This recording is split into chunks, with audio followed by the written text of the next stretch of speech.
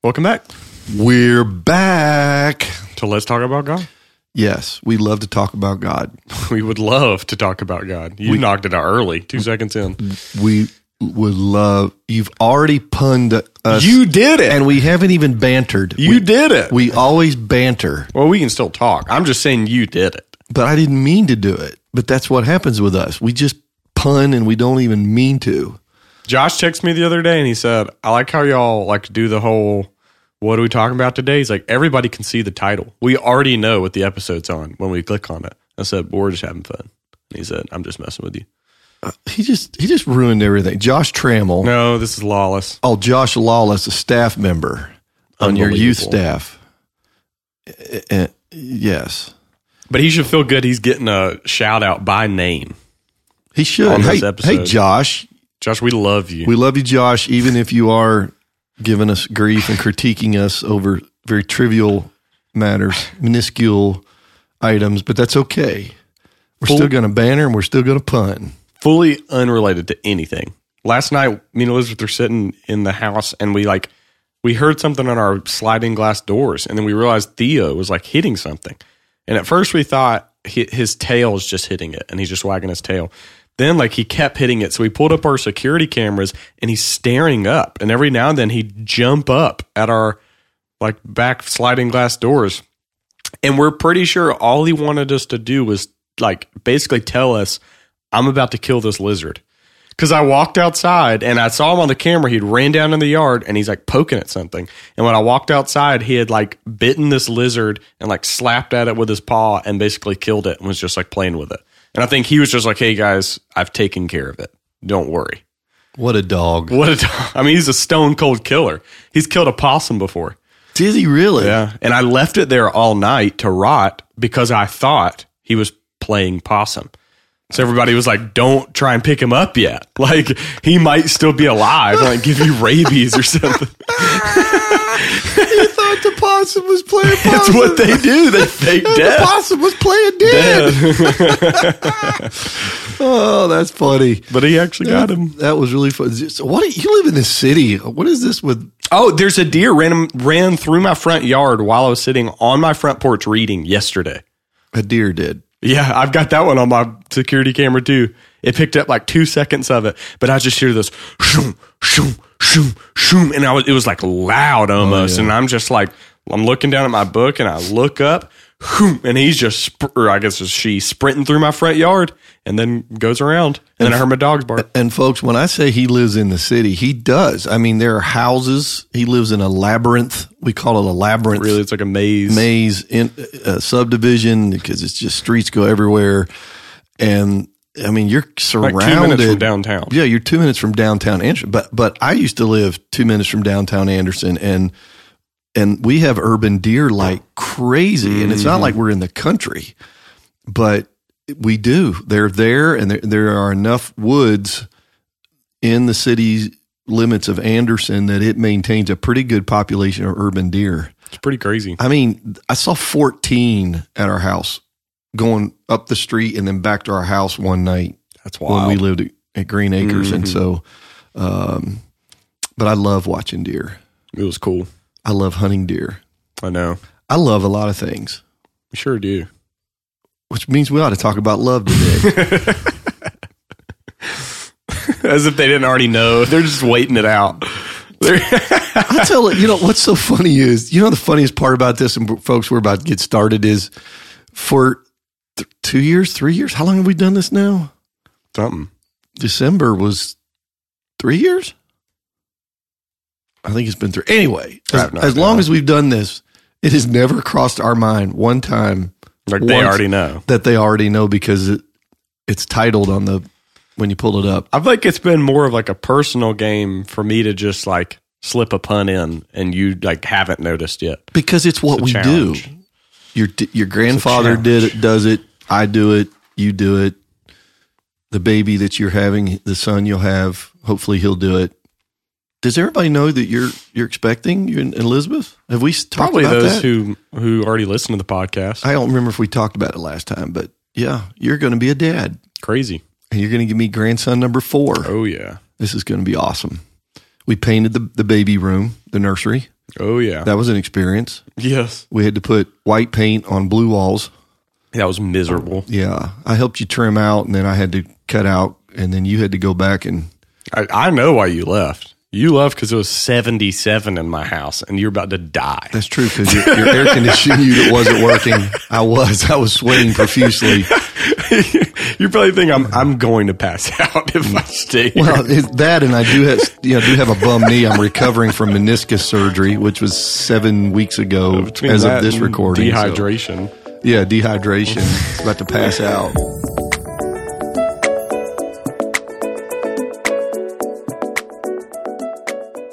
We did the last 2 episodes. We let the folks know that we were going to do the series, the Trinity of attributes or virtues, which is faith, hope, and love. That's right. And so we did hope and we did faith, and now today we're going to finish that Trinity up with love. That's right. So now we have to ask the simple 30-second definition: what is love? Baby, don't hurt me. You know what I'm talking about? If your mom was here, she'd be going, "What's love got to do with it?" She loves to do her Tina Turner impersonation right now. I hope she listens to this episode just to know that I gave her a shout out.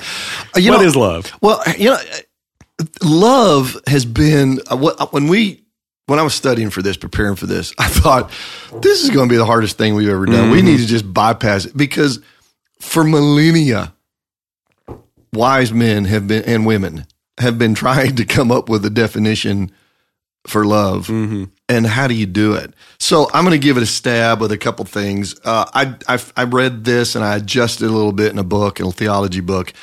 But love is unselfish, loyal, and benevolent intention and action and commitment toward another person. That's good. So that's kind of the official. I came up with one that's kind of a little short and different. Love is the heart and the will reaching out to another person. You like that? I like that. That's pretty good, isn't it? The heart and the will reaching out to another person. My functional go-to definition is, I think, St. Thomas Aquinas, who says love is to want the highest good for someone else. It's to want the highest good. Yeah, I like that because it's sort of all-encompassing. Yeah, it's got it all. Yeah. Anyways, that's pretty good. Today we're asking, what is biblical love? Now, I know we're doing the Faith, Hope, Love series, but we're going to include the whole Bible. I guess what I'm saying, we're not just going to look at Paul, though we are. We're going to look at Old Testament through the New Testament like we always do and ask this question, what is love?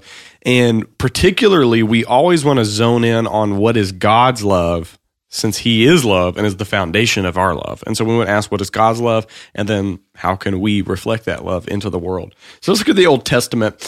First, let's look at a couple of Old Testament words, because I do think this is important. I don't know Hebrew. I'm going to butcher the pronunciations. I apologize, Dr. Cribb, if you're for some reason listening to this. My Hebrew teacher. All right. Ahev is the most frequent verb for love in the Old Testament, and it occurs over 200 times in both its noun and verb forms. So it refers to a relationship between two people, like a parent, a child, a husband, or a wife. It's that relational type of love. And so when we think of that love in regards to God, we think of the relationship between God and his people. So the first 5 books of the Bible, the Pentateuch, uses the word to describe the relationship between God and Israel. So Deuteronomy 6:5 commands the people to love the Lord your God with all your heart, with all your soul, and with all of your might. And so it is a relational love. It's maybe in the New Testament we think of being the bride of Christ. We gave the example of the love between a man and a woman, a husband and a wife. It's that relationship love where you love one another. And the nation shows their love for God by following the law. Then the second most prominent one, and this is really, really important, is hesed. This is the most frequent noun for love in the Bible. The last one was verb. This is the most frequent noun for love in the Old Testament, and it occurs over 250 times in the Hebrew Bible. Now, this one doesn't have a super clear equivalent translation. This is probably the one you've heard the most. The KJV uses loving kindness. Thy loving kindness is better than life. Oh, yes. That's my favorite. for its beauty and the fact that they're like, you know what, we'll just shove two words together. Why even make a new word? I mean, loving kindness. Exactly. Everybody would want loving kindness, where somebody's being kind and nice and like you said, extending goodwill to them with love. Exactly. It's a great word. And then the newer translations, which I think maybe gets at the heart of it a bit more, is something like the ESV uses steadfast love, or the LEB uses loyal love. So loyal love refers to people or groups of people who formed a relationship, and then there's an attitude of loyalty in that relationship. There's a commitment to stick it out, a commitment to do what you've said you would do, a commitment to do what you've promised. So, for example, David uses the term as he reminds Jonathan of a previous promise Jonathan has made to him. So he's asking Jonathan to love him by being loyal. It can even refer to acts of mercy or good deeds, as we see in Nehemiah. The minor prophet Hosea indicts the people for their lack of loyal love in Hosea 4:1. This is towards God and towards his people, really. He describes their practices of swearing, lying, murder, stealing, and committing adultery. There is a lack of faithful love. There's a commitment to God. There's a commitment to his people, and they are being faithless rather than faithful. It's also described as a human response to God in Hosea 6:4. So that's the human aspect of Hesed, that we should be faithful and loyal to God and our neighbor. But most prominently, Hesed is used of God towards his people, right? So his loyal love, his faithful love, his loving kindness protects and sustains life, as we see in the Psalms. It offers protection from their enemies. Most prominently. And if you're listening to this and you're not driving, maybe you want to write this down somewhere. Maybe you want to make a mental note somewhere. God's Hesed, his loyal love, is the key theme of the book of Ruth, in which God's loyal to Ruth and Naomi and provides her a kinsman redeemer. So you will actually find that word there in the book of Ruth, and the entire theme of the book of Ruth is God's faithful and loyal love, that he is loyal to Ruth. He's loyal to Naomi. He doesn't leave them. He doesn't neglect them. He provides for her. He provides a kinsman redeemer, all these things. And it actually kind of expands to a greater picture that it's through Ruth that several people down, we eventually get King David. And God remains faithful and loyal to his people Israel to provide for them. His loyal love also stands in contrast to his wrath. So Micah uses the term in describing God relenting from his wrath and offering forgiveness for sins because of his loyal and steadfast love. So in Exodus 34:6, we see that God is described as slow to anger and abounding in steadfast love.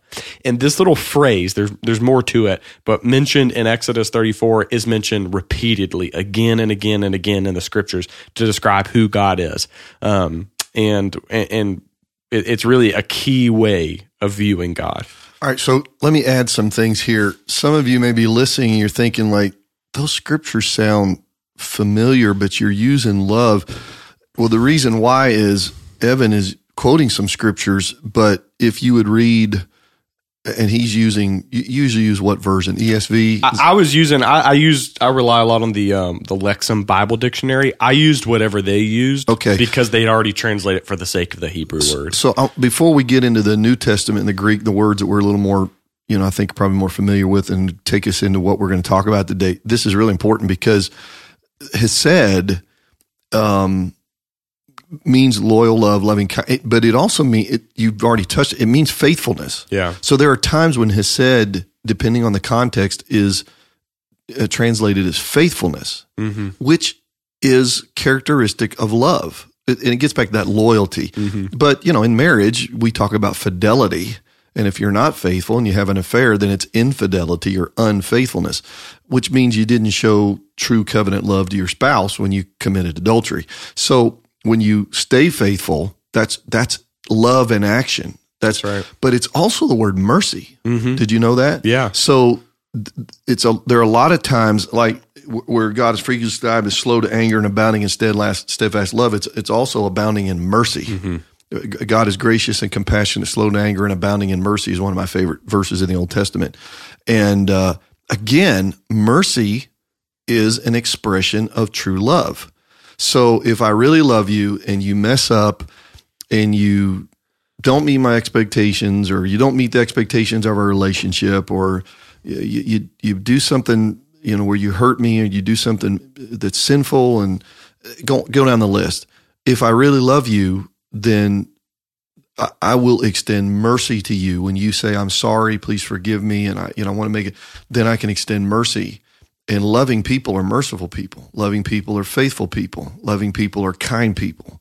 And so that's what this word is saying to us. It's saying that God is like that. So when we mess up, God is abundantly merciful. Aren't you glad God's abundantly merciful? Because all the times we mess up, aren't you glad God is abundantly faithful to us? If we are faithless, He remains faithful. He cannot be anything but faithful. That's right. Aren't you glad that God is kind toward us? Benevolent, extends goodwill. That's grace. So you see that in love is wrapped up grace, mercy, faithfulness, loyalty. It's just kindness. It's a powerful word. And that's why I would kind of go back, and then we can move on here, but just go back to the beginning when I said, you can't, coming up with a 30-second definition. Yeah, it's too varied. Oh, it's just, it really encompasses anything and everything about God, and encompasses anything and everything about us and life and character. And I mean, love is, when they say love is the most powerful force in the world, it is. And love is the most significant thing in the world, it is. Yeah. And not the worldly love, but the godly love. So I think one of the ways we see this play out, particularly in the Old Testament, is really through God's promises to Israel. And that God promised Abraham, I'm going to give you a nation, kings of nations are going to come from you. You're going to have a seed who's going to bless the nations. I'm going to give you a land.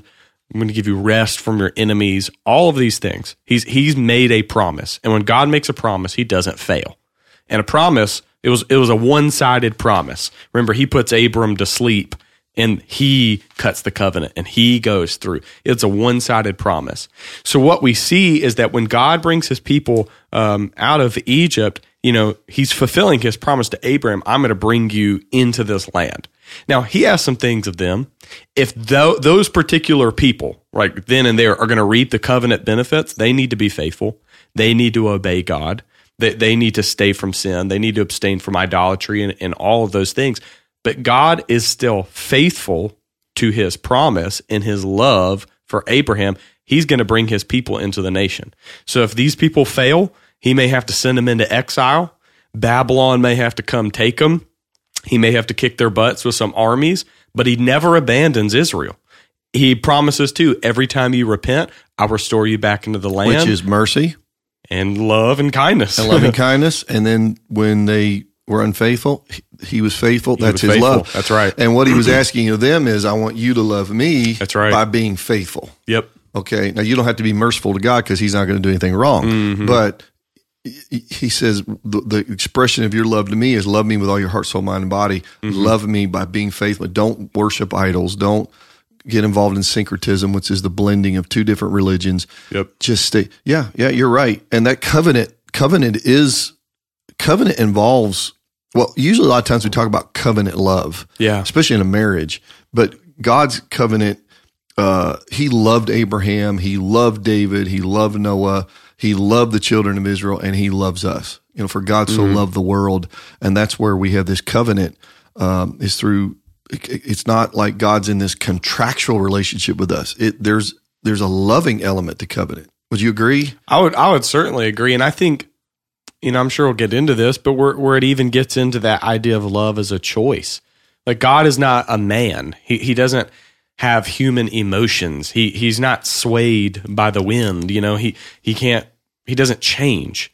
So when we say love, God doesn't have warm fuzzies toward Abram, who was just a pagan, or towards David, who, killed a dude, raped his wife. Like, it's not warm fuzzies. It is described as that commitment. It's love you. It's I love you because I choose to love you, and I'll never stop.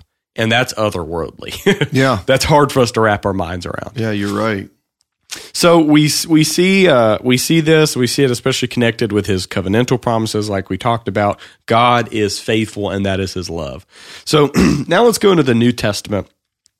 You're going to have to help me out with this, because I just included this just for us simply to have the conversation. I don't know Greek. I do not know Greek, was not very good at it at all. As I was doing my reading, one of the Greek scholars was like, hey, you've always heard that the word agape and phileo, the two Greek words for love, have different meanings. But then they're going, maybe not. Sometimes the Bible uses them interchangeably. And so I just want to ask you, in your study, you've probably looked into this a bit more than I have. Do we see a significant difference between the two Greek words for love, agape and phileo? So my understanding is agape was a word that was hardly used in Greek culture. It was a word that existed, but it was not, you don't read it. They don't find it in manuscripts. It is a Bible New Testament word that was embraced and pulled into Christianity. So phileo or filio, whichever it is, filio was the more common word. Mm-hmm. So there are three words for love in the Greek language. There's eros, which is erotic or sexual love. That's not in the Bible. There is filio, which is tender affection, which is in the Bible. And then there's this agapeo love, sometimes called agape, which is unconditional love. It's the unconditional love of God. It's where you reach the highest, you seek the highest good for the person that you love. It's a sacrificing for the good of another. Mm-hmm. So that's how people know. Yes, the reality is there are scriptures, especially in John. John would use filio or phileo. I got to figure out how to pronounce that word. I have no idea. He would use that to describe the love between God the Father and God the Son.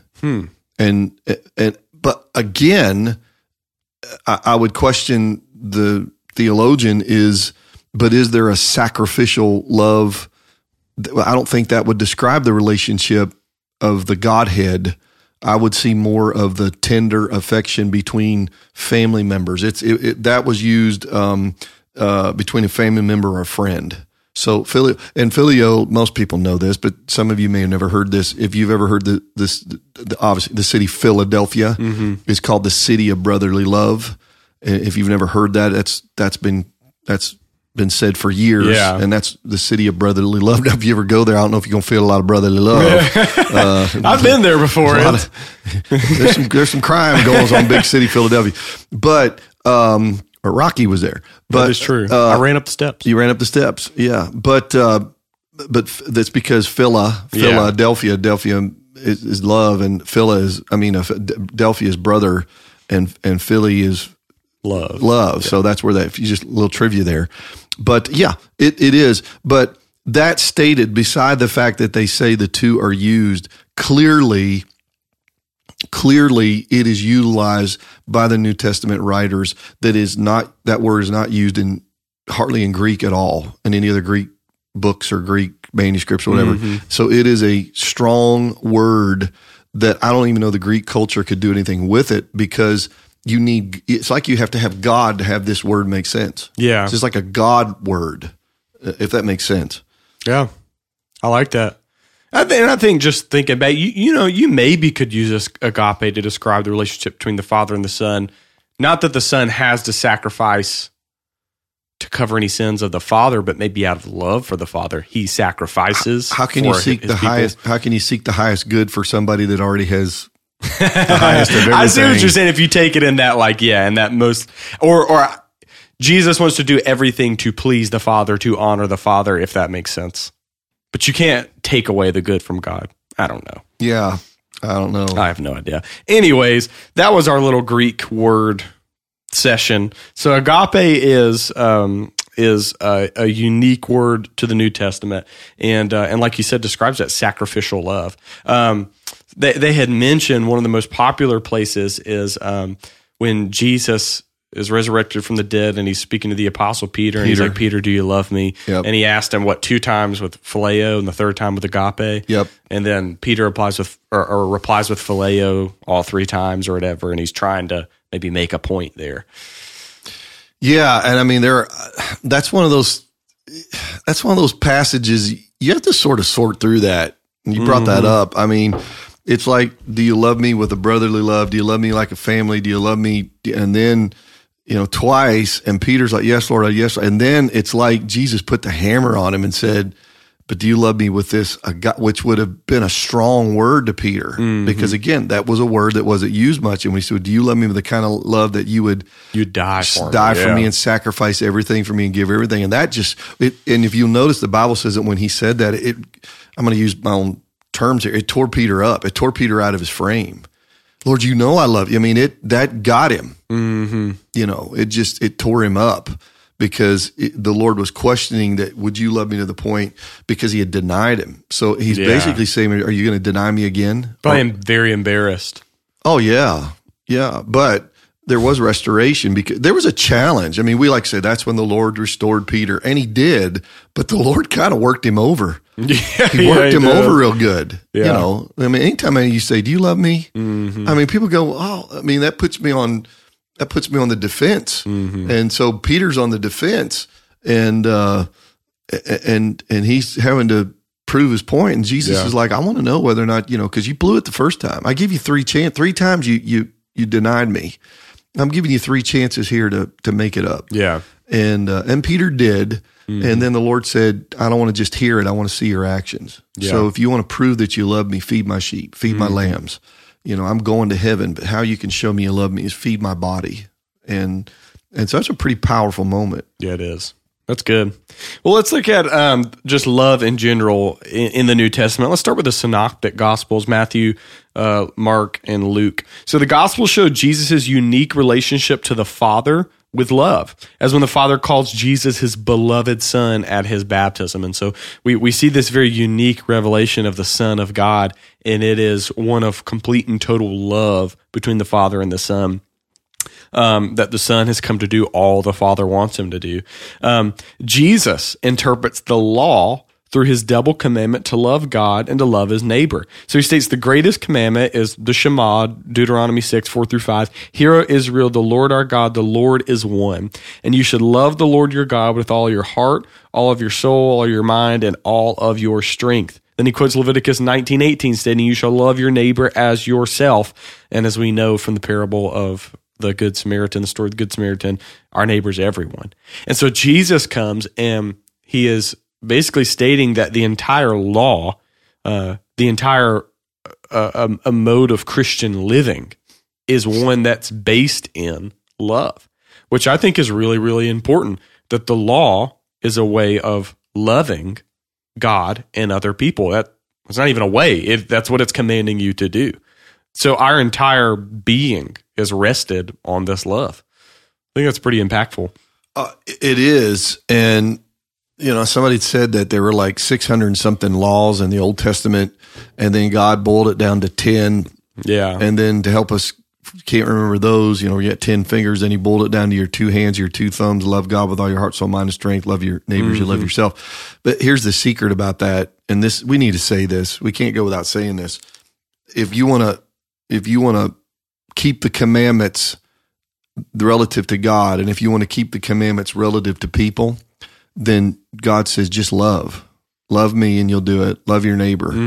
Those are the motives behind it. So if you'll love me, then you'll do these things. So if you love me, you won't use my name in vain. If you love me, you won't put any other gods before me. If you love me, you won't make any idols. If you love me, you'll remember the Sabbath day to keep it holy. If you love your mom and dad, you'll honor your father and your mother. If you love people, you won't steal from them. You won't commit adultery. You won't lie. You won't bear fault with. See what I'm saying? It's just that's the principle behind the precepts.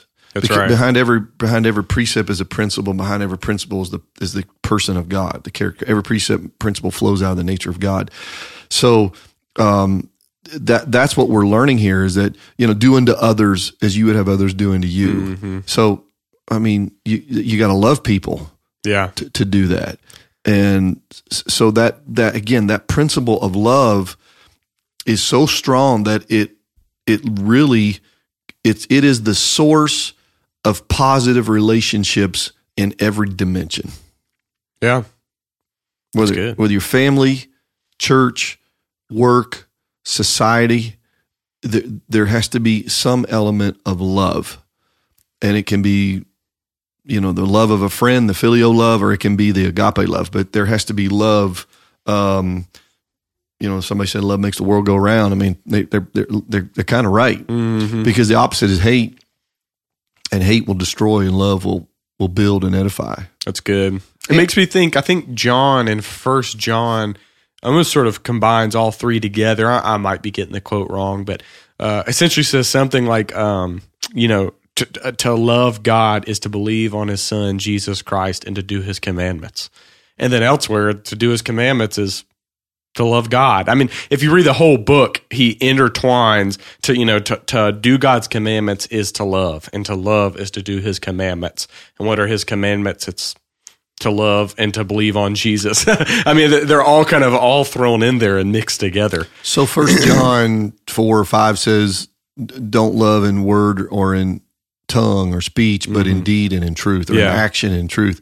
So love is an action. Love is a verb.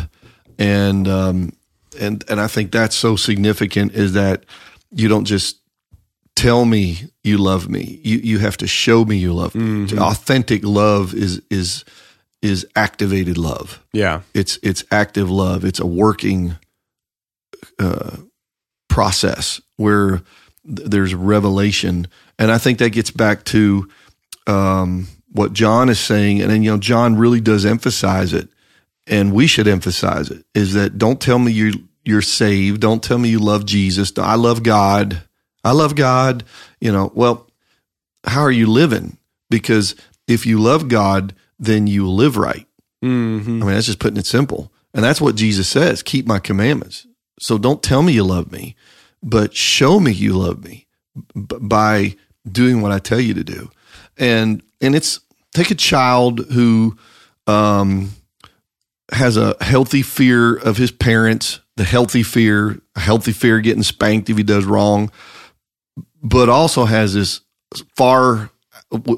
outweighs that, the far greater feeling of love for their mom, love for their dad, their parent, knows the parent loves them, and that child is told to do something and does it because they love their parent. And you can do it because you have a fear of getting punished, and a little bit of that is good. And we have that with God the Father, but we also have this love. And so God doesn't want you obeying Him because you're afraid I'm going to get whooped. If I don't do it. Then it becomes just pure obligation. Exactly. He wants us to do the right things because we love Him, and because He means the world to us, and what matters to Him matters to us, and what He values, I value. And I value it to the point that I'll do this even if it hurts me, even if it costs me, even if it means I'm going to be persecuted, even if it means people are going to question my motives or make fun of me, or I'll lose my job, or I don't get a promotion. It doesn't matter. I'm going to do the right thing because I love the Father, and if this is what He tells me to do, I'm going to do it. That's really good. That's really good. Yeah, don't you? I'm going to ask our listeners, wouldn't you rather serve God because you love Him than just because you have to? Like you said, out of obligation. Yeah. I don't want to do anything. I mean, that's work. I don't want to have a working relationship with God. I want to have a relationship with Him. I want to have a loving relationship with Him. And so when you do the right thing, do it because you love Him. And how do you even gain that love? Well, it's to know that the Father sent the Son by the Spirit to die for your sins, to rise up again, and that you may have new life, forgiveness of sins, and a relationship with Him. To be able to love God is to know I've been reconciled with Him, all through His own effort and His own work, and none of mine. It's a reaction to His love. So it's not like I have to conjure up love or manufacture love and say, well, I got to try to love God today and do what's right. No, He loves me so much. He did so much for me. He started with sending His Son. God showed His love toward us in that while we were yet sinners, Christ died for us.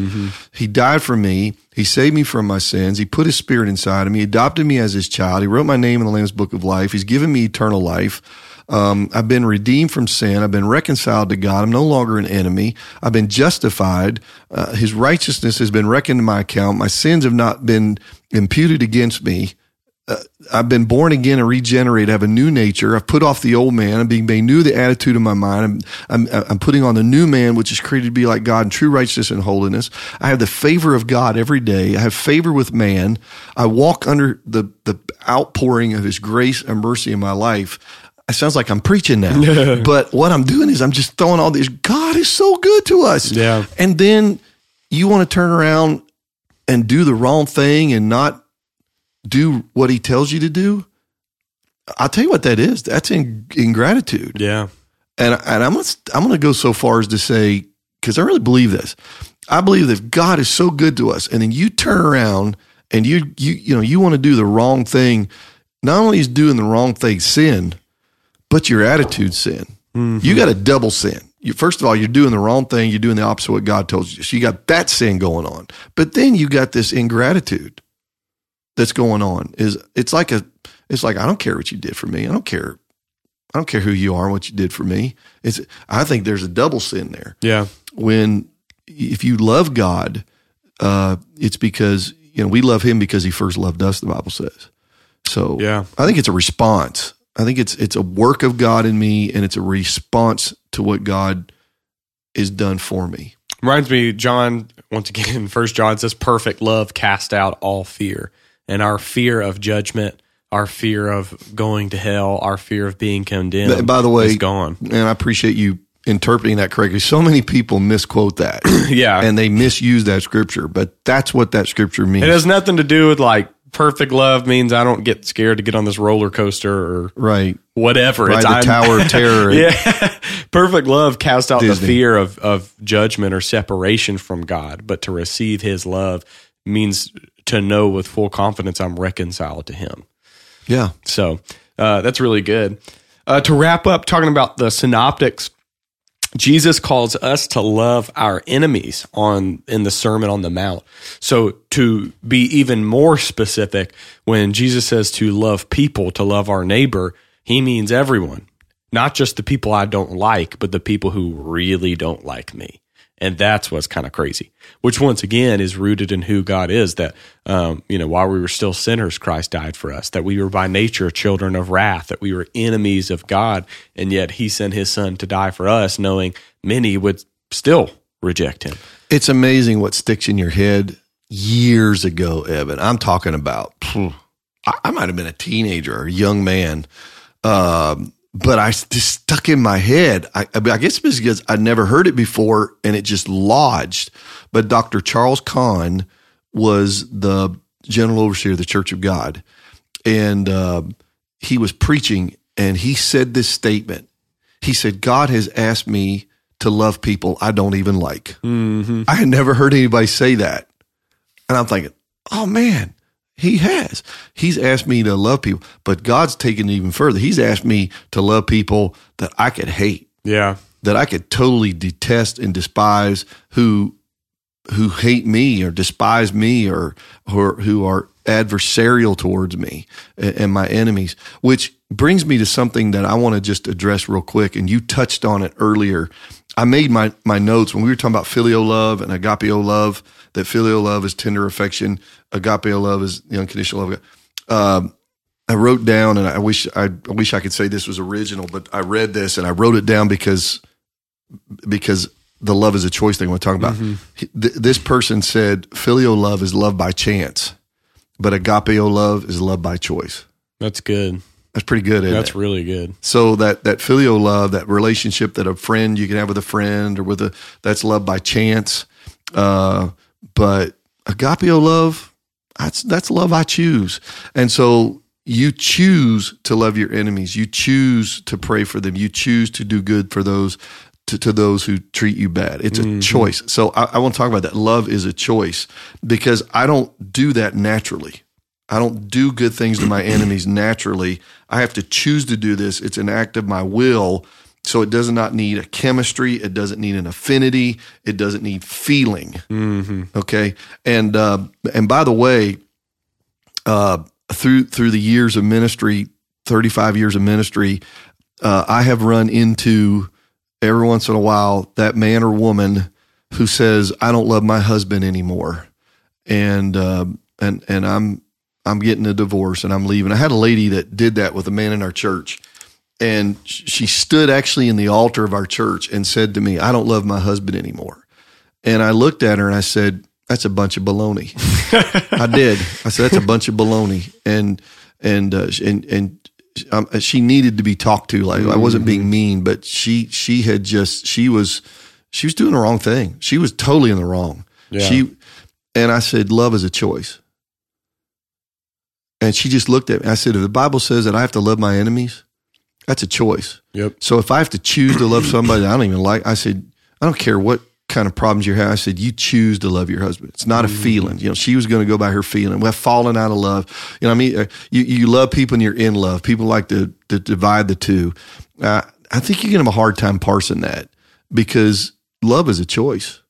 Always. And always. And so I've seen people that use that. It's a bunch of crock, just they're going to get out of their marriage because what it is, they found somebody else or they want to be independent or whatever. And, outside of adultery or, extreme situations, just say, well, I just don't love them anymore. Okay. Well, that's maybe because you're not trying. Maybe it's all been one-sided. Now again, I'm not brushing with a broad stroke here. You got to take every marriage. Yeah. Individual. I'm just talking about where I have seen where people have been using it to get out of a marriage. They're not even trying. They need to, and meanwhile, the other person is dying because they love that person. They want them to, they want their marriage to work. They don't understand what's going on. So, love is a choice. And this is where I think bridging that gap with the Old Testament is, God's covenant love is, hey, I literally making a covenant that I will love you no matter what you do and I'll fulfill my promises. Marriage is a covenant. It's not a contract. It's, you stand in the altar, if you use the Anglican, whatever, like a lot of people do, then you're making a statement. I enter into covenant with you and I'll fulfill my obligations whether you or not you ever fulfill yours. Well, to love and to cherish till death do us part. I mean, that's the vow that you make. You vow that you'll love them. And again, every stage of marriage, you go through ups, through downs. People do stupid things, make bad decisions. Marriages are strained. How do people get through it? How do people make it, 35, 40, 45, 50 years is faithfulness, mercy. Go back to those two. True. You have to show each other a lot of mercy, a lot of grace, loving kindness. But again, it's also, you choose, you choose to love that person because some days we're easier to love than others, and you have to choose to love them and the good, the bad, and the ugly. And that's the power of love. Sounds like a Huey Lewis in the News song. But the power of the love is that it can overcome whatever else is there. Because it's not dependent on anything external. Yeah, it's just it's my choice. Is in spite of, despite XYZ, I'm choosing to love you anyway. That's good. Let's look at love in the Gospel of John. John is often talked about as the apostle of love. That this is kind of his thing. So obviously we've got John 3:16, most famous Bible verse in the world, for God so loved the world. I think we've kind of covered that previously, but it's in there. But Jesus gives us a strong concept of love in his farewell discourse found in chapters 13 through 17. So Jesus gives his disciples a new commandment, brand new commandment they've never heard of. And it's this: love one another just as I have loved you, or just as Jesus has loved them. And so it's so funny when you go read 1 John, same John writing, he says, I give you a new commandment. He says, but I don't give you a new commandment. It's the commandment you've already had. And what it is Jesus takes that Old Testament commandment to love your neighbor as yourself, and he ups the ante. Now I'm no longer going to love the neighbor with the love I have for myself. You need to love the neighbor with the love I have for you. Oh, that's good. And so it's both a new and an old commandment at the same time. And he says it's this love. This is how disciples are going to know one another. This is how Christians are going to know one another. And really, this is how the world is going to recognize who true followers of Jesus are. Do I love with the love Christ has? Yeah, that's the mark of a true disciple. I love other people. Yep. Which isn't great in a church. Like, we have a pretty large church. We've got people from all walks of life, young, old, male, female, rich, poor, covers the the entire spectrum of the socioeconomic spectrum, a graph. It's all kinds of ethnicities in our church. And we got Yankees. We even got Yankees. We got Yankees in our Southern church, and we just love each other like one big family. I just love that about the church. You love it? I do. I love it. I love that about the love is that all those differences are swept aside. Yeah. And we joke and we kid each other. And I got a guy that I go fishing with, and he still calls crappies. And down south, we call them crappies. But, all over America, they call that fish a crappie. That guy's lame anyways. Yeah. And so I rag on him. And I said, look, if you're going to live down here, you got to learn how to call them crappies. We pick on each other, but we don't let any of our differences create that dissension. Rather, we love each other beyond those. Yeah. I just think that's powerful. That's what Jesus is talking about, where people can look at us, people who come to our church and they see how we love each other and like, man, can I be part of this? Yeah. You guys got it. This is the real thing. This is the real, that's the mark of true discipleship. That's good. The believer enters into a relationship with the Father through the Son. And just as the Father loves the Son loves those who abide in Jesus' command. So John 15:9 says, as the Father has loved me, I have also loved you. Remain in my love. And then you have to ask, okay, how do we remain in your love? John 15:10, if you keep my commands, you will remain in my love, just as I have kept my Father's commands and remain in his love. And so now that we are in Christ, as Paul says, as we've put Christ on, that we now too are sons and daughters of God, our relationship with the Father begins to reflect the relationship Christ has with the Father, which is to abide in his love, to know how much he loves me, and then to respond in that love is to obey his commands. That he loves me so much he'd do anything for me, and in response, I love him so much I'll do whatever he asked.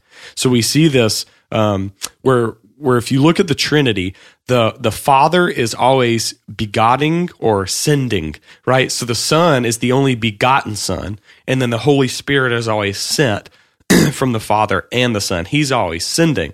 And so the Son is the one who is sent into the world by the Father to do the Father's will, to die on the cross, to rise again. So there's this unique relationship where the Father sends and the Son goes. And in the same way, we're supposed to respond to the Father with that kind of love. Like, Lord, I love you so much. Wherever you send me, I'll go. Whatever you ask me to do, I'll do it. And just as Christ does it, not begrudgingly, not like, oh, I don't feel like doing this today, but in a perfect will, because they're the same God, we too should have that same attitude about us, that we don't begrudgingly go, all right, whatever, God, but we love him and we want to do it. Yeah, every day. Because Jesus got, they were, he had some adversarial people in a big crowd one day, and he said, I do the will of my Father. He said, I always do it. I always do it my Father wants. Yep. And it's because he loves it. He said, you always do what your father wants, and your father's the devil. That's what he told him. That made him mad. That made him real, which is funny because he says those who remain outside of this relationship, they love the world and they hate the Father, and they hate the Son. Yep. So you can only really be in two camps. Either your father's God or it's Satan. Either you love God or you love the world. Exactly. Love not the world, any of the things in the world. If anyone loves the world, the love of the Father's not in him. That's right. Can I throw one more thing in here go before for we go? This came to me. John, you talked about John 13 through 17 when Jesus, that was his final discourse. That's right at the beginning of John is the story of the feet washing. And Jesus, it says, having loved his own who are in the world, he now showed them the full extent of his love. And I think the NIV says it that way. Which probably is the best translation for that. The old NIV, by the way, not the new one. Don't read the new one. The new NIV should be thrown in the trash. They've ruined it. I know people say, well, you just said throw the Bible in the trash. Yeah, it's not the Bible, because they've totally translated the newest NIVs wrong. It's not the Bible. I'm that strong. Throw it in the trash. The old NIV, though, the original one, that's still a good 1984. Bible. The 1984 is a good one. But I just had to throw that in there. So keep people reading corrupted Bibles. But it said he now showed them the full extent of their love. And so I think service because to me, and I preached on feet washing a few months ago and used it evangelistically. There are two main themes in feet washing. It's service, but the other theme there is forgiveness. Mm-hmm. Because there really is a type of Jesus dying on the cross. Laid aside his towel, picked it back up. He laid down his life. He picked it back up. The washing, right, cleansing, and you're clean. He was clean. Has been washed is clean. But I think that there are two more things there that are seen in love. So he showed them the full extent of his love. What did he show them? That there's service. So when we love somebody, we serve them. Okay, and the second thing is we forgive them. So again, see how expansive this topic is? If I really love you, I'll forgive you. You ever see somebody say, I just can't forgive you, that relationship's dead. You just killed it. Done, You're done. Stick a fork in it. You just killed it. And in a marriage, you don't know what they did. Well, it doesn't matter. Can you forgive them? What have you done to God? You can forgive. He said, well, they committed adultery. Then that's got consequences. So your marriage may be over. Yeah, forgiveness doesn't deny consequences. No, but you may still have to forgive them. Yeah. You still have to forgive them. You got to. So how can I do that? God enables us. I've seen people forgive the most abusive people.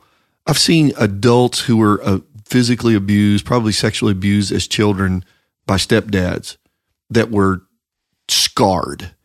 And I've watched them. It was a painful process, but I've watched them forgive that person. And Evan, it was like a dam broke, and it was a release because there was so much pent up bitterness and all that inside them was killing them. And it was forgiveness that did it. And sometimes we have to forgive not because so much we love the person, but just because we love Jesus.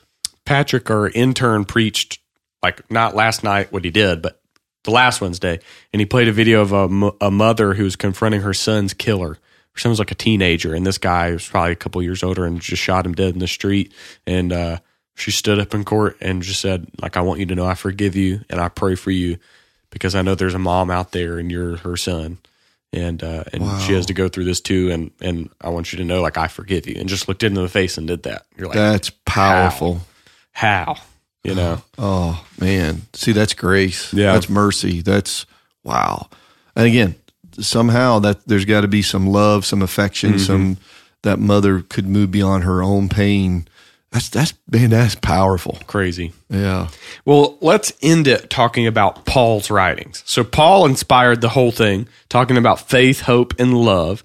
And let's end it with that. So in 1 Corinthians 13, verse 13, he says, now these three remain, faith, hope, and love, but the greatest of these is love. The greatest of these is love. All right, why is that? So I would say that the greatest of these is love, because when Christ comes back, faith will no longer exist.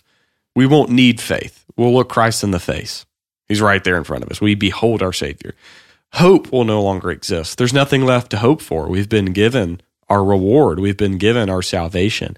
But what will remain is love for God and for our neighbor in a completed sense, and that will remain forever. We never stop loving. So we that's never good. Stop loving. Yeah. So the promises that we hope for will all be fulfilled, which means then we don't have to trust and have confidence in those things. Of course, the context of 1 Corinthians 13 too were the gifts. Yeah, that's correct. And I think you operate in faith for the gifts, and then there's an element of hope that the gift will be extended to someone and they'll benefit from it.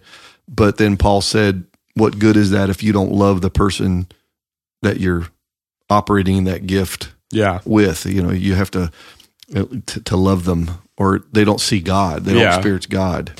Do you want to just read? That's a really short chapter. Paul gives us like a pretty, he gives us a really good description of what love is, if you just want to read that chapter. Well, yeah, because what 1 Corinthians 13 does, it defines love by listing its attributes. So, yeah. So Paul said, though I speak with the tongues of men and of angels, I love that because there's an angelic tongue. I never think about that. I have become a sounding brass or a clanging cymbal, but have not love. So he said, if I speak with the tongues of men and of angels, but have not love, I have become a sounding brass or a clanging cymbal. And though I have the gift of prophecy and understand all mysteries and all knowledge, and though I have all faith, so that I could remove mountains, but have not love, I am nothing. And though I bestow all my goods to feed the poor, and though I give my body to be burned, but have not love, it profits me nothing. And here are the attributes. Love suffers long and is kind, puts up with people. Love does not envy. Love does not parade itself. Love is not puffed up or exalted. It does not behave rudely. It does not seek its own. It's not selfish. It's not provoked. It thinks no evil. It does not rejoice in iniquity, but rejoices in the truth. And I love that, by the way, it thinks no evil. I think it's keeps no record of wrong. Yeah. I love that translation.